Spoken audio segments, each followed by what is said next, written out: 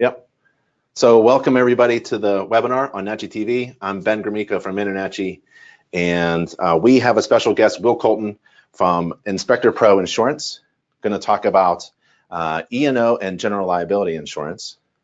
And we're going to talk for about half hour or so, pretty informal, questions and answers.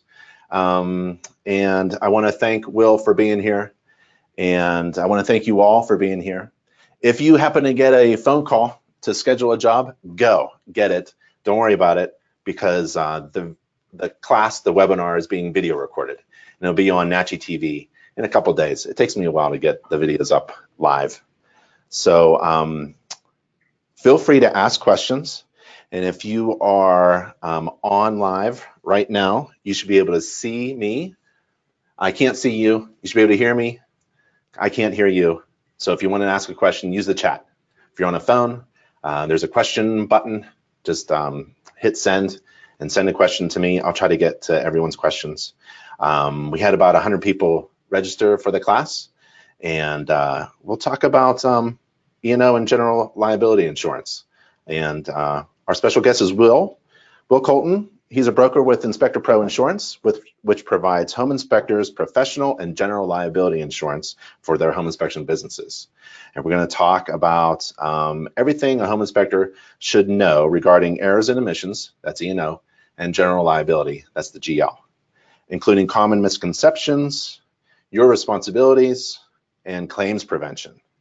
And InspectorPro Insurance, well, I just want to be open and transparent. InterNACHI has a home inspector insurance program, but I'm not a home inspector. And to make a good decision nowadays, you have to have all the right information. Feel free to comparison shop and get free quotes and call people up and ask questions, because you have to be responsible for your business and protect yourself, but you don't want to spend too much money, right? So there's a lot of things out there, and we just want you to make a good decision. Also, InspectorPro Insurance is a gold sponsor of the annual convention. InterNACHI is hosting a home inspector convention in Boulder, Colorado this summer in June 2019. It's absolutely free because of our amazing sponsors. So our sponsors essentially make the convention free. And that's good for home inspectors, because we want our home inspectors to keep their money in their pockets, right? And come to the convention, rub elbows with everybody, have some great education and training and hands-on stuff. We've got some building science mock-ups that you can get your hands on. We're flying drones. We're squirting water on stucco walls. We're tearing open a furnace. But InspectorPro Insurance will be there because they are a gold sponsor, and we want to thank them for making the greatest, biggest home inspector convention free for everyone. They'll have a table. You can come and ask questions and get educated on many topics. And let's see, the URL for everybody for InspectorPro Insurance is InspectorProInsurance.com, one word, InspectorProInsurance.com, and it looks like that. So I wanted to thank Will. Thanks, Will, for being here. How long have you been doing this? Oh, insurance for almost 15 years, and I've insured inspectors for just over a decade now. Just hit 10 years a couple months back. And where's your office located? Where are you from? Well, I grew up in southern Utah in the red deserts, but I live in northern Utah now. Our office is in American Fork, but we service all 50 states. Oh, great. Very good. All right, so I think I shared the screen with you. You did? Awesome. And I may interrupt you if there's a question that you should answer. But Will, the screen is all yours. Perfect. And please do interrupt me. I really do want this to be an interactive experience for everybody. So any questions that you do have, I'll try to get through my presentation for the most part. In doing this for 10 years, I've learned a lot, not only about myself, but about home inspection, as well as insurance carriers, the claims process, a few of the pitfalls that insurees, or you guys as insureds, experience. And some of the frustrations as an agent are that when a home inspector doesn't meet their part of their insurance contract. So we're going to talk a little bit about that. And I'm not going to try to spend too much time selling today. I want this to be educational. So let's be sure to answer any questions that you have. I'll try to leave time at the end as well for any further questions. But let's just get started. So that's me. That's my pretty face. That's all my contact information. I'll show it to you again, but as Ben indicated, InspectorProInsurance.com.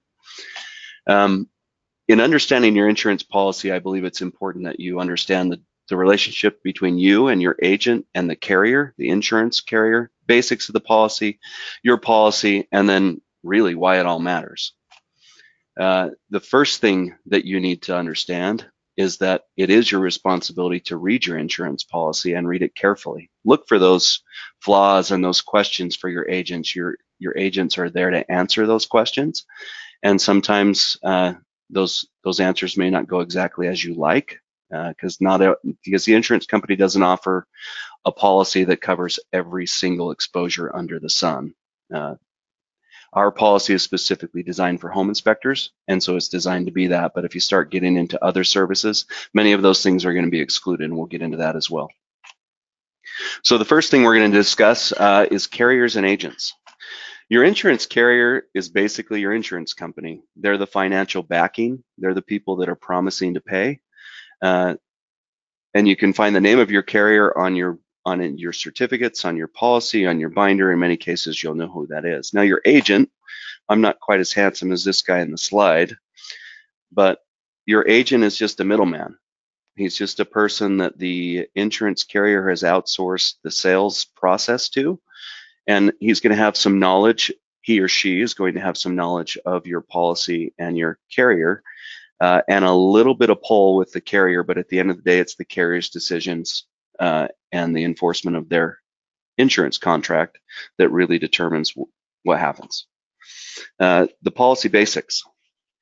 So there's several coverages offered to home inspectors. Ben mentioned a few of those options or a few of those scenarios, but the two that we're really going to focus on today are one, general liability, and the second is errors and omissions, also known as professional liability. So if you've got a quote that says professional liability, that professional liability is the technical term for errors and omissions, or E&O. Other things, you've got workers' comp, health, disability, supplemental, all sorts of coverages. I mean, basically an insurance carrier will write any exposure that you're willing to pay for, to be honest. To understand general liability, what I want you to understand is that general liability is coverage for physical damage caused to property or person. And I say other person. So your general liability policy will not provide coverage for your own personal injury. Say you fall off a ladder, or you have an accident on the job site. That's a workers' comp or maybe even a disability related exposure. So general liability provides coverage for you, for your business in causing physical damage to property or other person. A few examples: about once a year, I get a tub overflow or a sink overflow, or something much smaller like a walking through the attic, stepping through the drywall. Those are mostly taken care of out of pocket by the inspector, but just a couple examples. One of my favorites in the examples is an inspector in Florida. I like to call this one extinguished. So the inspector was entering the attic. The entrance to the attic was in a laundry room, and so you had your washer and dryer, as well as some storage shelves next to that access. The inspector decides to move a suitcase on the shelf to gain access to the attic. The suitcase bumps a fire extinguisher on the top shelf and knocks that fire extinguisher onto the floor. It lands on the tile floor, breaks the tile in two places, and the fire extinguisher discharges into the cold air return across the hall while the HVAC unit was running, and extinguisher dust is blown into every single room of the home. So here's a few pictures of what happened. This was a fairly innocent mistake, right? Moving items, which maybe we don't like to do all the time, but moving a few items to gain access to the attic causes this damage. This homeowner's home was actually clean, I think 6.5 hours later, the home was completely clean, cleaner than it had been before the inspector got there, right? So this claim paid out, I think it was about $7,500 that it took to clean everything. They had to clean the ducts, they had to clean every wall, the ceiling, the furniture, all of that, and replace the tile. Errors and omissions coverage. E&O coverage is E&O is coverage for your report mostly. So legal defense coverage, costs for lawsuits alleging or actual acts that you did incorrect during your inspection. So think of it more as a coverage for your report, a legal defense coverage, and a couple examples in the pictures you see here. Maybe you miss a foundation crack. Hopefully you don't miss one that big, or a foundation pier, or several issues with the roof. We get a lot of roof claims, a lot of changes in leak. One sample of an E&O claim, I mentioned the roof, a roof leak. So this inspector, what happened is 9 months after the home inspection, the inspector received a call from the client, and they alleged that the inspector failed to report roofing problems, and that those roofing problems led to leaks. Here's some things that the inspector did well. The inspector had his pre-inspection agreement signed. The client didn't have legal representation, which always helps us. The inspector actually reported well. In the report, he specifically noted raised roof shingles and improperly installed gutters, and he warned in the report of possible water damage. He also recommended further evaluation to determine the extent of the damage. So we all know what happens. Most of the time, your clients don't actually follow your advice to have the evaluation done. They close on the home and they move in. And several months later, this homeowner had a leak. A few things that the inspector could have done better is that he didn't take a ton of pictures on this inspection. I'm not saying that you have to put all those pictures into your inspection report, but take a lot of pictures. It helps to defend you. The inspector also didn't report the claim immediately to their insurance carrier. What happened initially is that when the client complained, the inspector called his own roofer, and that roofer went out and fixed one portion of the roof's problems, and the inspector promised the client that there wouldn't be any more leaks. At this point, the inspector didn't get a release of liability, which leaves them open to future problems with the roof, as well as the guarantees provided that there wouldn't be any leaks. And guess what? There were more leaks. The client also threatened to report him to the state licensing board and called him again at this point to complain about more leaks. The result was this: because the inspector had gotten the inspection agreement signed, had gone beyond his duty, in my opinion, in trying to help the client, and the client hadn't met their part of the bargain in having it evaluated, we were able to settle this for the cost of the inspection. I call it marketing expense, and you're going to run into those every once in a while. Any questions on E&O and GL before I move on? Well, do you take a look at the reports? Do you ask, is that one of the first pieces of documents that you want to see? Do you actually take a look at the reports? So I don't actually see a ton of the reporting.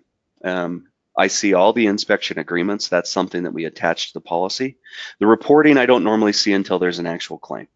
But you recommend a good report is essential. You got to write up stuff. Absolutely, and write it correctly. Don't sugarcoat it. Don't they say kill the sale. Obviously, we have important relationships with our realtors, but report correctly and accurately. Yeah, I when I was a home inspector, I used to take hundreds of pictures, and actually those pictures in the past have covered my butt. I remember one was there was I was in the basement, poured concrete foundation. There was a crack that I didn't see because there was a cabinet actually strategically placed right over that crack. Now, obviously, that cabinet was moved when my client moved in, and they saw this huge crack. Fortunately, I had a picture of the entire basement, every wall, and I did a revisit. I showed that there's only certain things that I can see, and if it's not visible, well, so I basically handled that with extra pictures. So pictures really are really valuable for home inspectors. Yeah, absolutely. I've seen it save claims hundreds of times. Maybe it's a plant that's left on a wood floor and the plant wasn't moved, and when the client moves out, that plant left a water spot or a stain on the flooring. We see it all the time. So take a ton of pictures. Like I say, don't put them in your report, but they will save you. And also, you mentioned the agreement. So get that signed before you step on the property, right? Absolutely. I'll cover that further, but in most states, it's not an enforceable contract if you commence services before it's signed. Okay, cool. Sorry for the interruption. Oh, no, thanks. So let's move on a little bit. One of the topics I want to talk about is a claims-made policy versus an occurrence policy. These are the two types of E&O policy forms that you see. Now, it's like 99% of all of you that are carrying E&O have a claims-made policy. The reason being is that it's much more affordable, and it's just the way the insurance carriers have been servicing your industry. I'll spend most of my time on claims made, but so that you understand occurrence, most general liability policies are occurrence. But an occurrence policy in essence means that if you had insurance coverage in place when you did an inspection or performed the service, you have coverage for that service for as long as the carrier allows you to. Most of them have a sunset date, 3 or 4 years for a claim to be made. But think of it that way. If you had coverage in place when you did the inspection, you're covered moving forward. A claims-made policy is a little bit different because a claims-made policy requires that you have coverage in place when you do the inspection, and pay attention that the policy coverage remain continuous without any lapses until the claim is made. That means you could have done an inspection 3 years ago, and every year you renew your policy with no lapses. It's actually your current policy in place that you report that claim to. And it's your current policy, not the one that was in place 3 years ago, that provides coverage in that situation. So make sure not to allow that coverage to lapse. This diagram will give you a little bit, say this period in gray here. Let's see if I can get a highlighter here. This section in gray here is the period of time that you didn't have coverage in place. Maybe it's before you started inspecting or before you started deciding to carry E&O. Once you buy coverage, there's this little spot right here, retroactive date. Your retroactive date is the day that you start carrying coverage, the very first date. Now, every year that your policy renews, the new policy picks up this retroactive date for as long as you carry coverage. That could be 10 years, 15 years, 2 years, 3 years, whatever it is. Then when you retire or you stop inspecting, you don't have to renew your policy. You can buy a reduced cost tail coverage. It's just an endorsement to your policy that allows you to continue to report claims from when you were carrying insurance. That tail coverage is normally 1, 2, or 3 years option. Once that tail coverage expires, you no longer have coverage. So then we start to deal with statutes of limitation, right? We see most claims come in within 18 months of the inspection. So that'll give you kind of a baseline. Yeah, I think we covered tail coverage pretty well. Lapses, let's dig in a little bit more. If your insurance lapses, you actually lose that retroactive date I discussed. So you don't make your payment and your policy's canceled. You'll lose all your retro coverage. You're losing all coverage for past inspections. You decide not to renew, you lose all that past coverage. The new carrier that you pick up, which I'll cover in scenario 2, won't pick up that coverage. Now let's talk about provider changes. There's lots of providers out there, right? Probably 4 or 5 major providers to the home inspection industry. So let's say you're carrying your coverage. Each house could represent a year of coverage. But then you decide this year that you want to change your insurance carrier. Make sure that when you change, that new provider picks up your retroactive date. If you're dealing with somebody specific to our industry, myself or some of my competitors, they're aware enough that they're going to be picking up your retroactive date. They're going to ask for your declarations page on your policy that will show your retroactive date. In scenario 2, Inspector B, let's call him, is carrying coverage for 5 to 10 years and then decides not to. He waits for a year, not carrying coverage, and then decides to buy a new policy. Unfortunately, because of this lapse here, that carrier or that inspector has now lost all the coverage if he didn't buy tail right here. And the new carrier is bound. They can only provide coverage for new inspections moving forward. The insurance carriers won't pick up past years after a lapse in coverage. So again, I hope that's clear. A big understanding that you need to have is don't allow your insurance coverage to lapse. Now, your insurance policy. Your policy is specifically a contract with your insurance carrier. You agree to terms and they also agree to those terms. They agree to provide coverage and you agree to your part, which we'll go over. Declarations page.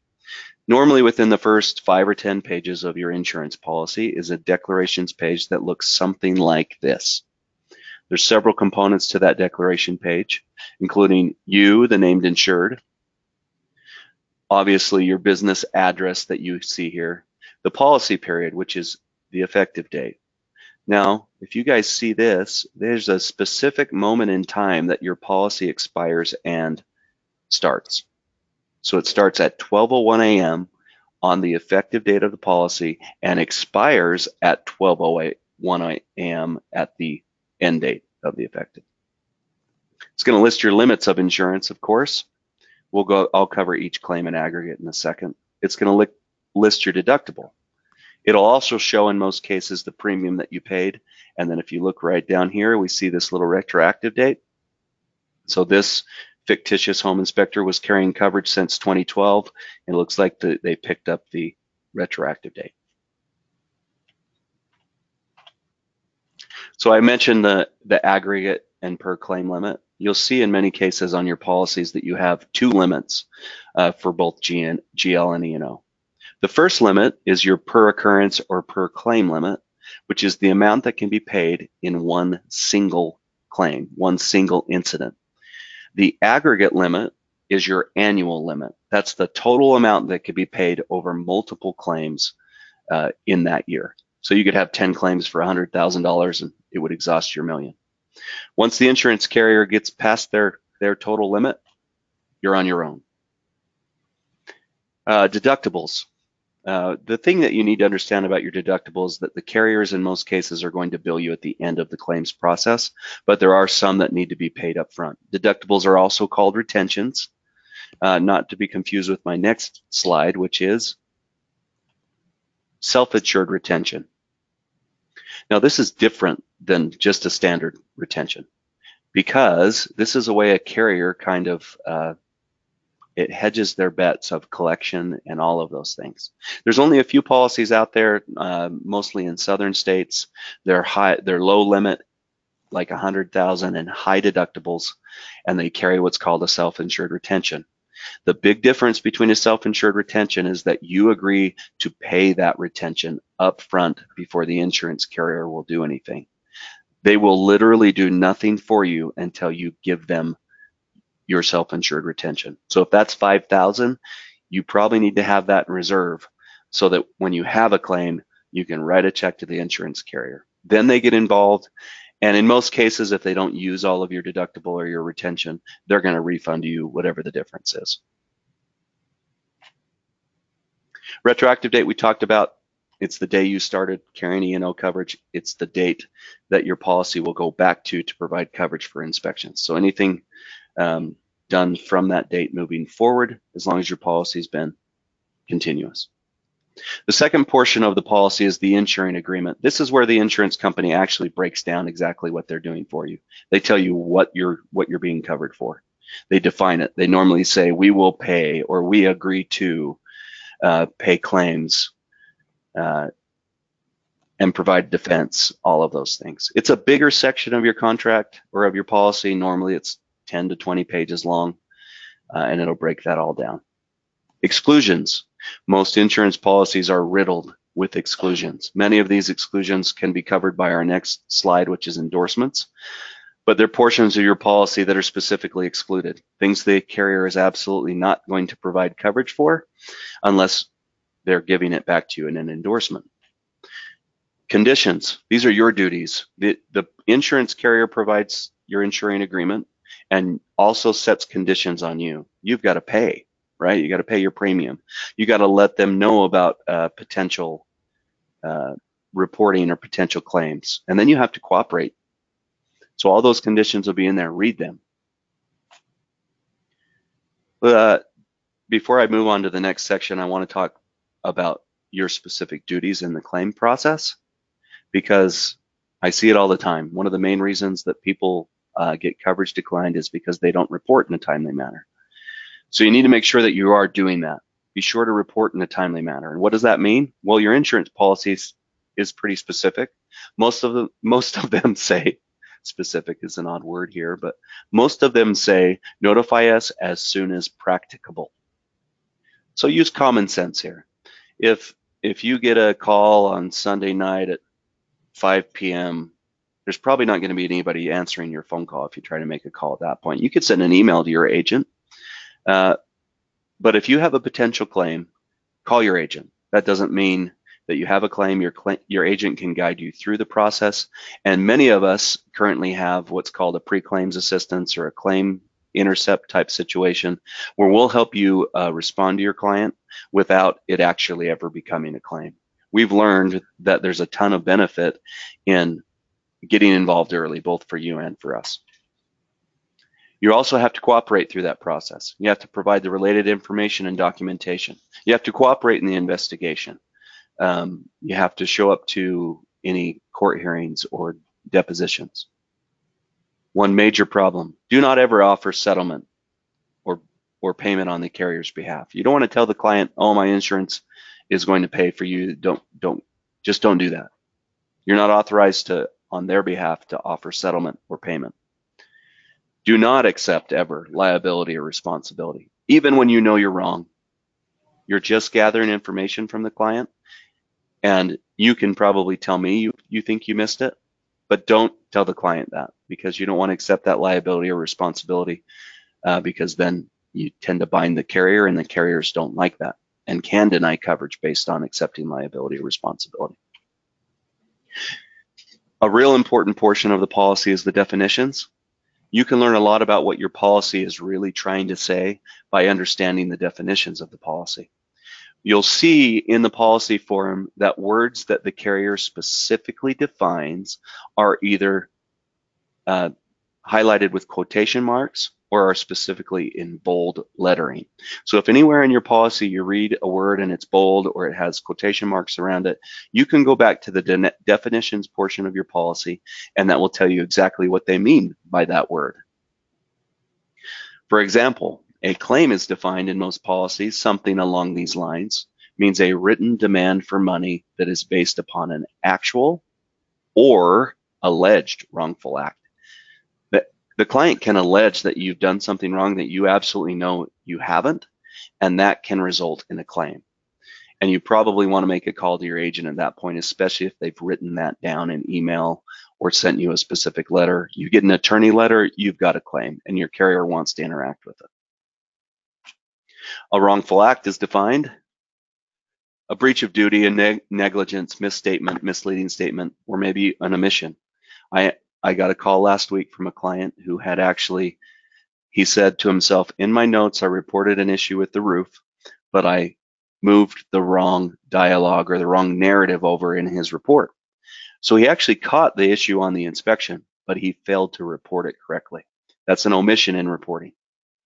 And we see that all the time. In that situation, it's obviously an honest mistake. He's not a bad inspector, but that client has a potential damages because of that. Inspection services. My policy defines inspection services specifically. This is where a lot of the coverage is defined, so read carefully. Inspection services means the visual examination of readily accessible systems and components of residential or other real property as specifically described in an inspection agreement. So that means you can do an inspection that's non-invasive on any type of property as long as you've got an inspection agreement. And that inspection services includes a written report summarizing the results of an examination performed pursuant to the agreement. And in most cases, there needs to be payment made for for it to actually, for you to be liable, right? There needs to be consideration. An inspection agreement is defined as a written contract between you and your clients for whom the inspection services are being performed, and it specifically identifies the premise or the address, the thing that's being inspected. It's signed. Notice the highlight. Any type of signature is okay and acceptable in court. But it can be the client or their authorized agent, but it must be before the inspection services are commenced. As Ben asked earlier, you must have that signed. In most states, if you don't get it signed before you start the inspection, you don't have an enforceable contract. We don't have a way to defend you. And in many cases, my carrier and even my competitive carriers can, they don't always, but can deny coverage because you don't have a properly executed inspection agreement. Like I said, it requires them to pay a fee. Also with our policy, we want to make sure that we have your current inspection agreement attached to your policy. So be sure to share that with your agent and your carrier.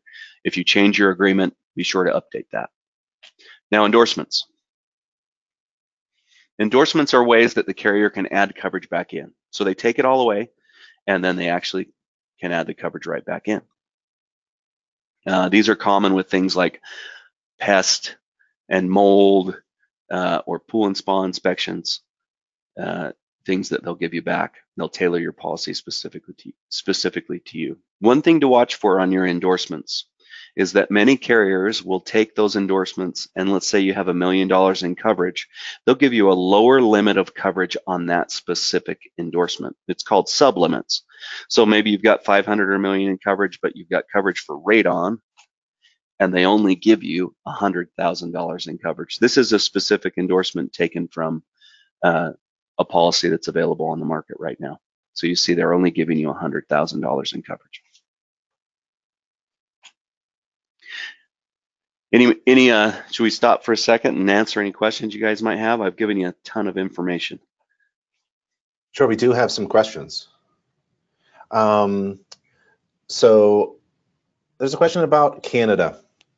How about home inspection insurance for Canadian inspectors? So I don't currently offer it. I know my US competitors don't have offerings there as well. Canada's kind of a different market. We came into the market, we had a policy available for a short period of time, I think in 2015, and then pulled out. I think it's something we might entertain down the road, but I think there's a few options there. I think Hub is one of them. There's one out of British Columbia. I think that might be a state-run coverage, but currently I don't have anything available there. Another question is, when you say a lot of pictures, taking a lot of pictures for a system, how many is good for claim purposes? My answer to that is yes. Take a ton. Take a ton. Like I say, don't put them all in the report, but I have guys that take 100 to 150 per inspection, which is probably pretty adequate on a standard inspection. I have other guys that take 300 pictures on an inspection. They've got a huge, 5 terabyte hard drive where they store those pictures specifically. But just take a lot, or get one of those 360 cameras and take it around the whole home. Jesus asks, is there an issue or liability with having a realtor ask for a copy of your insurance policy? No, most cases the realtor just wants to be listed. So you can get what's called a certificate of insurance. You can list them as an additional insured. That's more common than sending them the entire policy, and that will give them most of the information they need. Glenn says, makes a comment that this stuff isn't much different from a car insurance. It's, it isn't like crazy difficult to understand. No, I think most people have had auto insurance in the past, though. And the way that the claims come in on E&O is an entirely different process. Yeah. Like you're driving a car down the road, you've got coverage in place, you have an accident the same day, where E&O claims are normally, months or years down the road. And an auto policy is probably, 15 pages long, where your E&O policy is closer, in most cases, anywhere between, 50 and 100 pages long. Well, you're making it simple for us to understand, Will. Good. The main question is I always get is, how much is this going to cost? And that's a really difficult, impossible question to answer accurately, right? You have to get a quote, and you have to send some data to your insurance carrier for that quote, right? Yeah, they're going to require in most cases an application. Maybe you'll get a verbal indication from an agent on the phone, but in most cases, to be accurate, you absolutely need to complete an application. It's going to ask you questions about your revenue and number of inspections, number of inspectors, the types of coverage you want, the limits, all that. But they range out there anywhere from, I've seen the cheap ones that I won't sell for about $1,000 a year. Most are a couple $100 more than that are a decent product to start, and then they get up as high as $2,500. And I mean, if you're a high revenue company, some of you are paying $10,000 or $20,000 a year. So revenue is the number one factor in determining that rate. And also, if it's a multi-inspector company, right? Everybody should be covered. Yeah, absolutely. And the policies do that differently. Some policies will only cover one individual at a time, but most of them will define employees as being covered. Sometimes they'll charge for that. Most of the policies can provide coverage for a 1099 subcontractor, or even somebody that really works for you full time. But all those things affect your rates. Joshua asks, just starting out, what minimums would you recommend? Oh, it's tough. Yeah. So my E&O coverage tells me that I can't tell you how much is enough. But I'll give you a little bit. This is how I answer that question. Number one, it's what helps you sleep best at night. Sometimes the higher limits are a great marketing situation, so you can get more business because you carry higher limits. But I will tell you, 300,000 covers 95% of all the claims that I see come in. So if you're starting out, I would probably do at least 300,000, and then as business increases, you can always increase your limits. Yeah. If you're insuring me as an inspector, do you ask me not to do certain things? Like the standards of practice says I don't have to walk on a roof, but what if I do? Are you going to tell me don't walk on a roof? I'm not. I think that there's a lot of business decisions.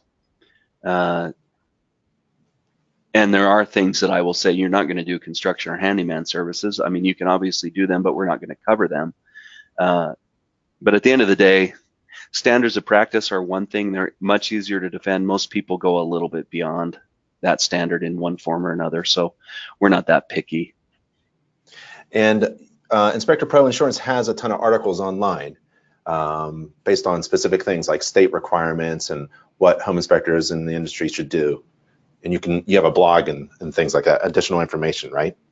Yeah, if you go to the website, InspectorProInsurance.com, and just find the blog, you will see just a ridiculous amount of content.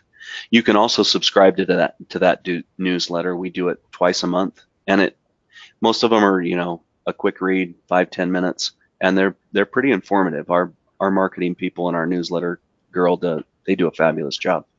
Cool.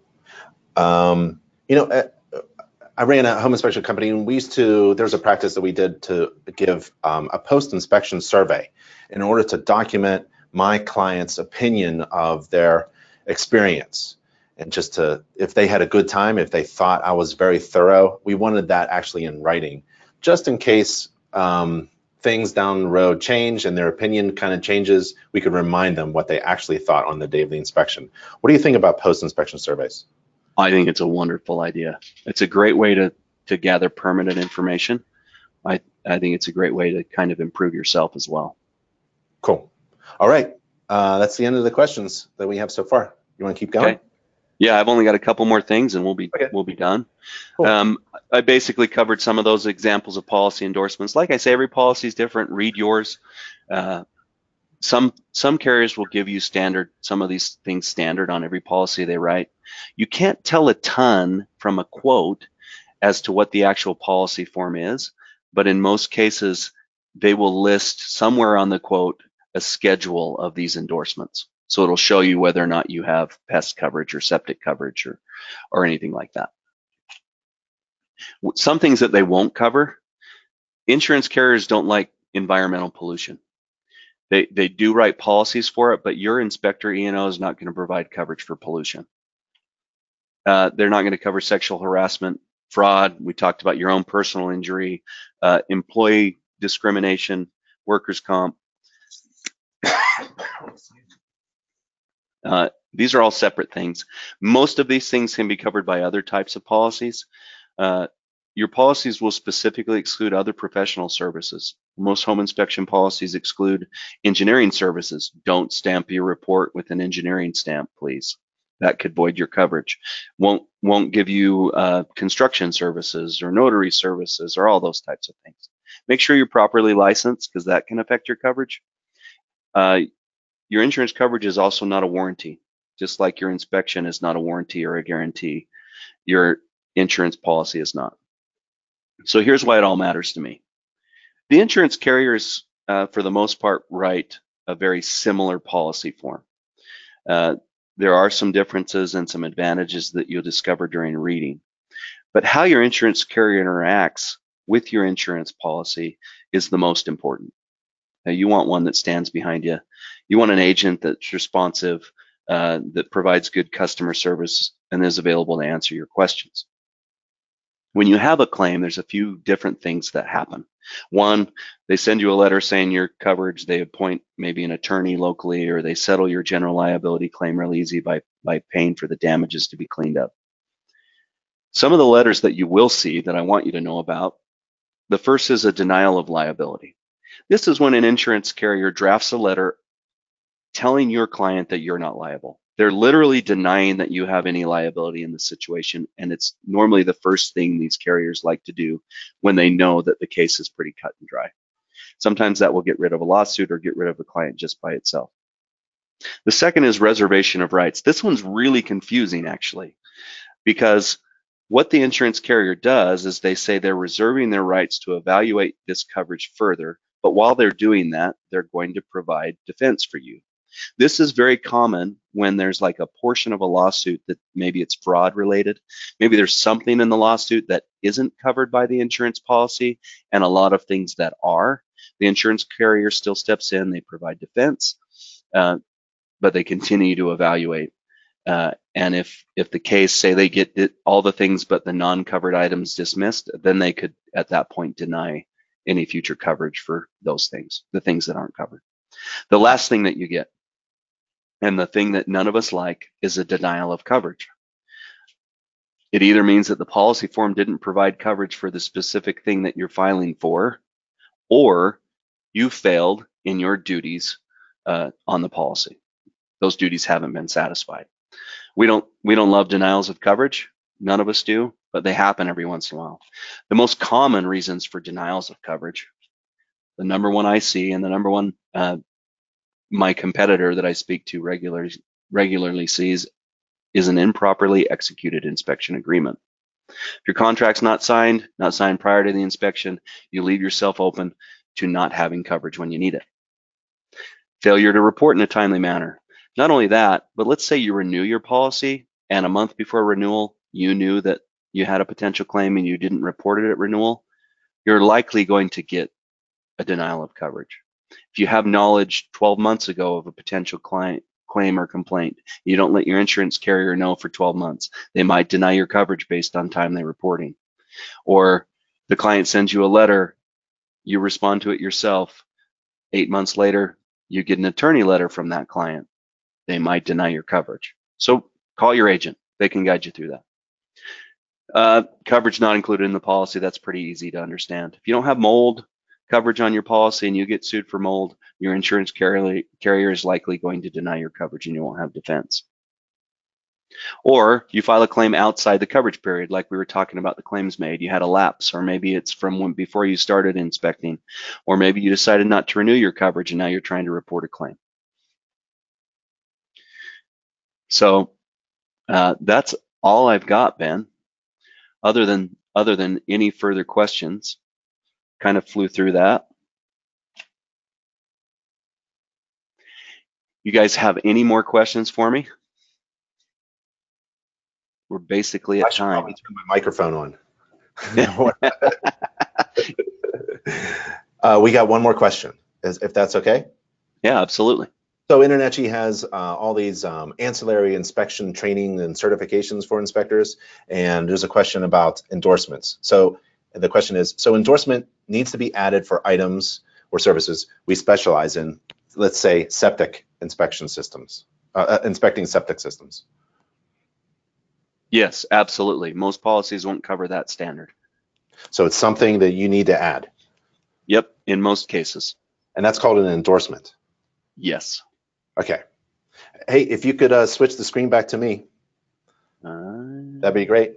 We'll wrap this up.